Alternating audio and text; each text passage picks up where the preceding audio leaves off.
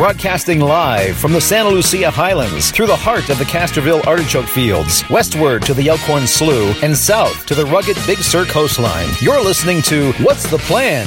A weekly discussion with local thought leaders about the future of Monterey County. And now, here's your host, Mr. Paul Wyant.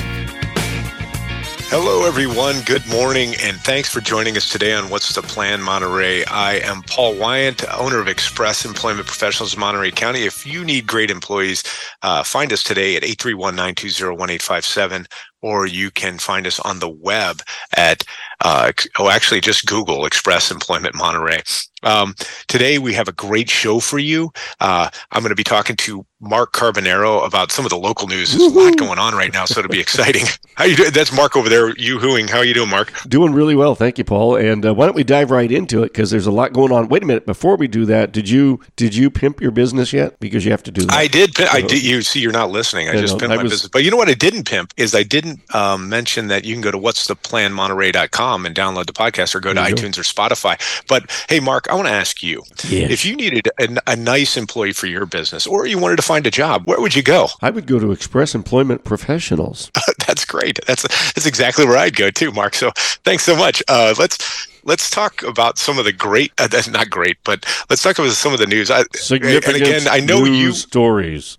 Yeah, I know you say this all the time, and it's an embarrassment of riches here locally. Yes. Between the ag news in the Salinas Valley and the goings on there and all the drama with that, then you add the peninsula where you've got almost like Big Little Lies over here world. Just always something going on. So on one of the big stories that we had been covering for probably over a year now is the officer who was fired from the Pacific Grove police force. That's right. And he had a bumper sticker that was, I don't know if it said Proud Boys, but it in some way implicated him being part of the Proud Boys. Right. Can you talk a little bit about first why he was fired? Yeah. So Officer Michael Gonzalez was fired back in 2021 over basically politically incorrect opinions. Okay, and as a result of that, and some of the opinions, like on a message board that he used 4-letter language that we can't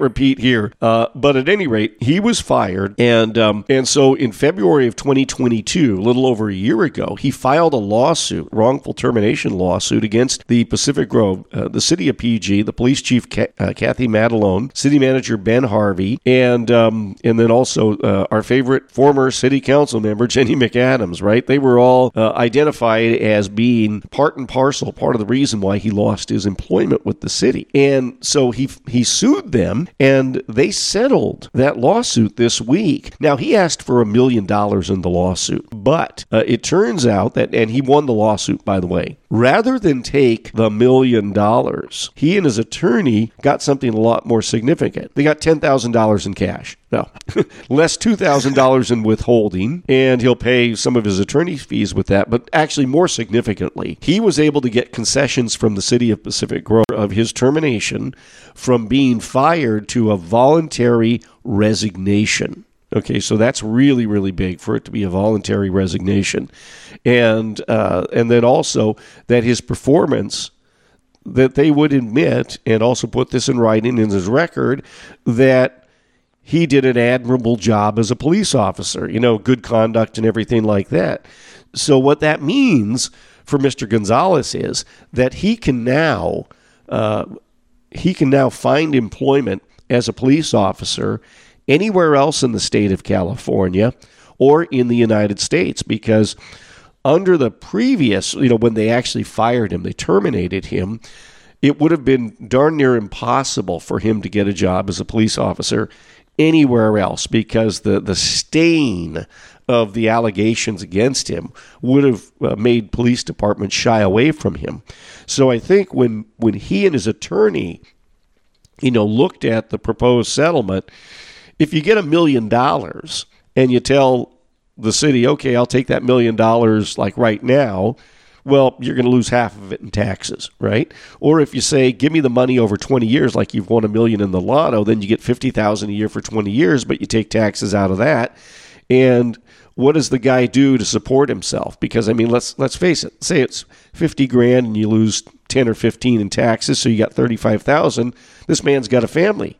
How is he going to support himself on $35,000 a year? It's a nice stipend, but you got to make a lot more than that. So I think he decided they went for the settlement where he, quote unquote, gets his good name restored and his ability to work as a police officer again. Because when you look at his age, he's in his early 40s or so, mid 40s, he can work again for another 15 or 20 years maybe and retire with a pretty good pension. And I will bet that if he goes to work in California for another police department, all of his previous service now will be counted into his new job, so that he won't be going in like as a rookie, pension-wise. He'll be going in at whatever number of years of service that he has in the CalPERS system. That will expand if he goes to work as a police officer somewhere here in California. So all in all, I think the city got off cheap, right? Because they didn't have to pay out $1 million. Now, they're probably gnashing their teeth over having to, restore his good name. But it probably is preferable to paying out that money. Yeah, a quick clarification. They did it's the total is $20,000, $8,000 for attorney's fees and a couple thousand for some other puka. But I think it's interesting too. Well, let me say this. If Mr. Gonzalez wants to get another job in California, he should probably go to Redding or someplace that's a little more right-leaning, maybe Irvine or San Diego, because, I don't know, because it sounds like his political views. Yeah, being a police officer in Central California or along the California coast in liberal land, probably not going to be a good place for him. But I did want to say I had one encounter with Mr. Gonzalez when he pulled me over once, and he was actually really nice. So that's a data point. And so I was kind of a fan, and I'm glad that he was victorious in this, because I thought it was pretty flimsy what they did. And it sounds like the city, got off relatively cheap and saved face somewhat in the deal. So it does sound a little bit like a win-win, but I don't know what he's been doing for the last year and a half for his occupation. So he's probably suffered a substantial financial blow. So it's not a huge win for him, but at least he can go on and work again, which is good to hear, because I thought they wronged him. Right. Probably should have given him a little bit more money too. They should have probably compensated for the year of lost work. Getting your good name restored is worth a lot more than money. It is them having to admit they were wrong and that they violated the law and his First Amendment rights. That's big, because that sets precedent. See, there's the other, this is one of the kind of the surprising things that comes out of this, because what I learned a long time ago is that, government agencies, typically institutions like colleges and so forth, when they get nailed on violation of First Amendment free speech rights, they always tend to want to settle out of court, because they don't want they don't want to go to court and lose and help set precedents that allow other people behind whomever they were persecuting to have success. So in a way, I think that what Michael has achieved here is not only something that personally is very good for him, but it is also good for other public employees, that government agencies cannot use the power of firing someone, punishing them for outspoken views that are not, in the mainstream, so to speak.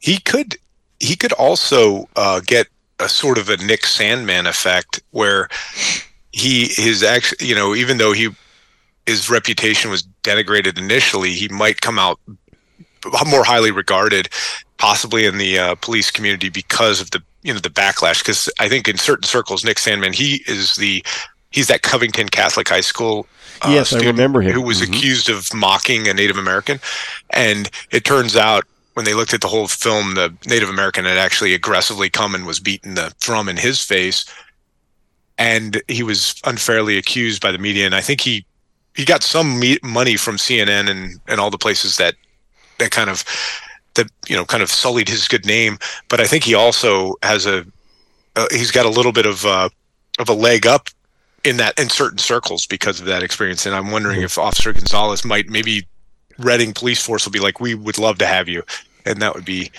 good for him as well. Yeah. So we wish him the best for sure. I want to talk about this week in the Pine Cone. Yes.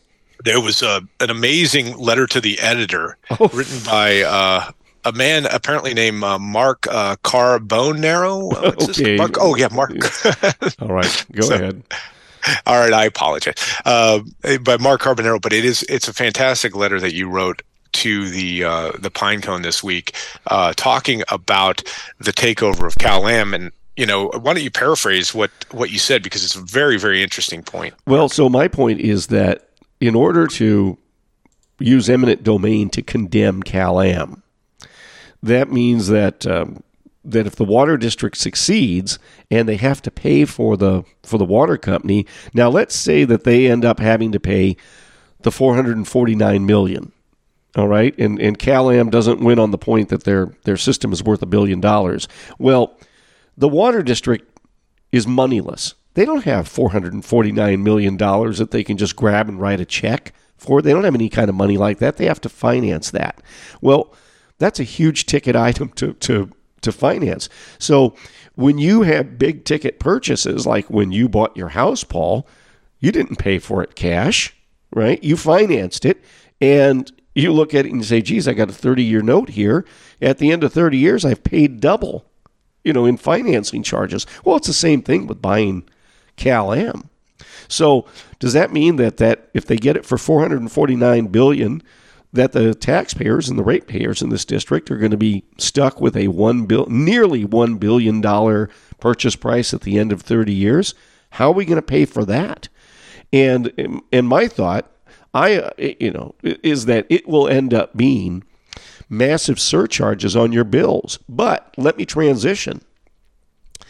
Lawrence Samuels of Carmel Valley made a really good point in a following letter. It's 2 letters down from mine, where he makes the same point about financing it, but he believes that the way the politicians would craft this thing is that they would lard all of the financing charges onto our property tax bills, so that only property owners would get hit with the surcharge to buy the Cal-Am system. And knowing how duplicitous politicians and government types are, I could see them going this route, because imagine if every water user on the Monterey Peninsula, homeowners and apartment dwellers, renters, if they all got a bill that besides their water charges included like $400 a month or $200 a month or whatever it might be, for the tax or the financing charge, going out for the next 30 years, you would see people at City Hall with pitchforks, right? But what if you only make property owners pay that? That's a lot smaller group of people, isn't it? And it's a group of people that if you are a left-wing progressive politician, you can always demonize property owners as being greedy and unfeeling. And of course, the masses, having very poor public educations, most of them, will swallow that hook, line, and sinker. When you tell them greedy landlords are raising your rent because they want more of your hard-earned money and they want to make you homeless. No, if the property owners are the only ones who are going to end up paying for the surcharges to purchase, the financing charges to purchase Cal-Am, politicians expect that these property owners should just eat that charge and not pass it through to their tenants in their apartment buildings or their commercial structures or what have you.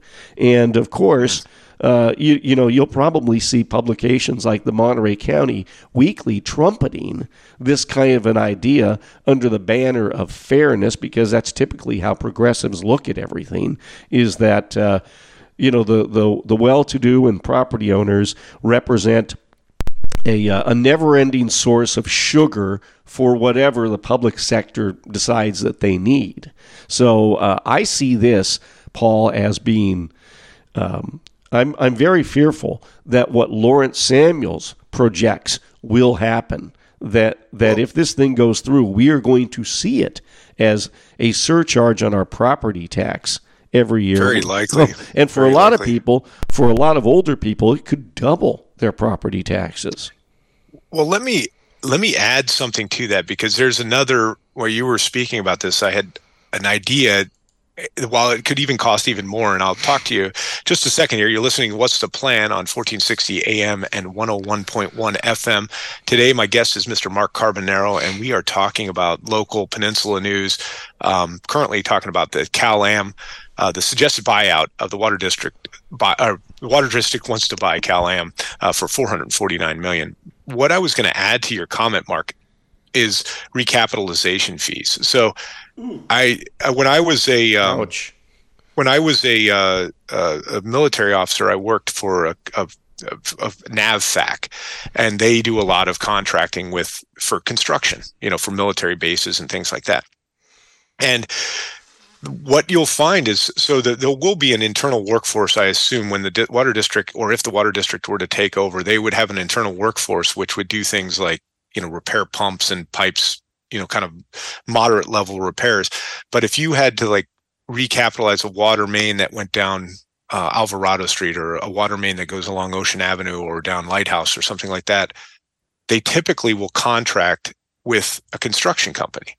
Now, Cal-Am does the same thing, but that is a huge expense. The government, or any government agency, or even like a water district, they're not good at it.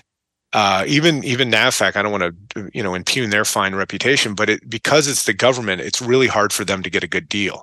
So now you're going to have, on top of that, I guarantee whoever does the work to replace that water main down Lighthouse or wherever is going to charge the water district more than they would have charged Cal-Am. And that's obviously a bold statement that's difficult to prove, but I think history is being the judge, that the water district will not get as good a deal of that. And where is that money going to come from? It'll come right out of the rates, or possibly property tax, but they may need to do another bond just to replace a water main. And that, I think Cal-Am will build that into the rates, and you see it in your water bill. But as you're pointing out, and Lawrence Samuels is pointing out, there's many ways for a public entity to obfuscate that cost through other taxes, like property tax or a bond, or there's just a million ways to do it. And I never am in favor of public ownership. I think the private sector, Cal-Am has got a huge incentive to get the best deal they can to replace that water main when they do go to contract. So I'm not a fan of this, but I know that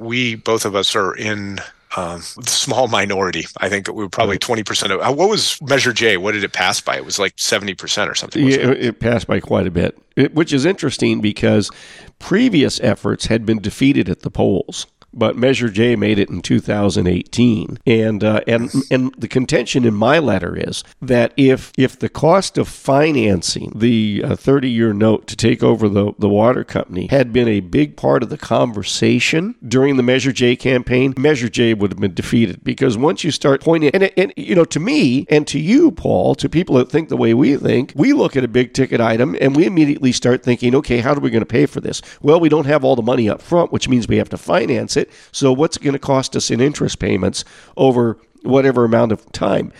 The naively, you and I think that the vast majority of people also think that way, but they don't. I mean, really, when you look at credit card debt and the average American, right? People don't think about those kinds of things. So to realize that the voters on the Monterey Peninsula were ginned up to vote in a rage, in anger against Cal-Am. Yeah, let's stick it to Cal-Am. We hate them. They're greedy, and we want the government to run it so that we're going to have cheaper water bills. And nobody says to these people, yeah, but if we have to end up paying $1 billion between the price and the financing, it's going to cost X amount of dollars every month on your water bill. Then when you start presenting that to people and they start thinking about it and going, oh yeah, maybe it's not such a good idea that the government runs the water company. Nah, we won't vote for this. No, but well, and also, that was never, that was the thing. And this was, to me, ignoring the financing costs of the takeover of the water company was deliberately done by the left-wing media in this community to avoid having that be part of like the voters' top of mind awareness when they went to the polls. They strategically, they knew. I mean, look, reporters aren't stupid, okay? They can be duplicitous like politicians. You know, to them, what you don't tell people is oftentimes more important than what you tell them. And deliberately leaving out the financing costs of an eminent domain condemnation of the water district was done to help Measure J pass at the polls. And we got into this last week a little bit with the Coastal Commission. What I hate, and the left and right both do this, is they don't provide good faith arguments. And that's what we're really describing here, is they obfuscate reasons. Because in this case, I think it's partly the NIMBY crowd wants government control because it's a lot easier to get, puppets in those board of directors making the decisions about the water board than it is to control Cal-Am. And the Coastal Commission example, so going back to what I previously said about the Coastal Commission example, there are a bunch of unelected people that are appointed by the governor. So it's really a centralization of power. And that's never, ever a good thing. And it's great. I know the left loves centralization of power, but wait until it's not someone you like doing that. Wait until it's someone who's not NIMBY.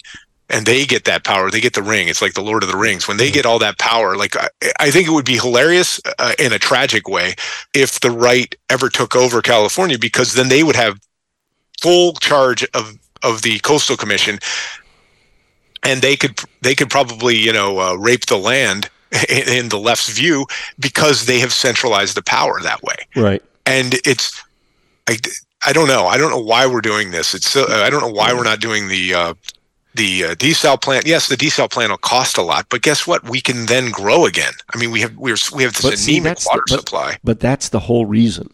That was the reason. Crowd, yeah. That was the reason for establishing the Monterey Peninsula Water Management District.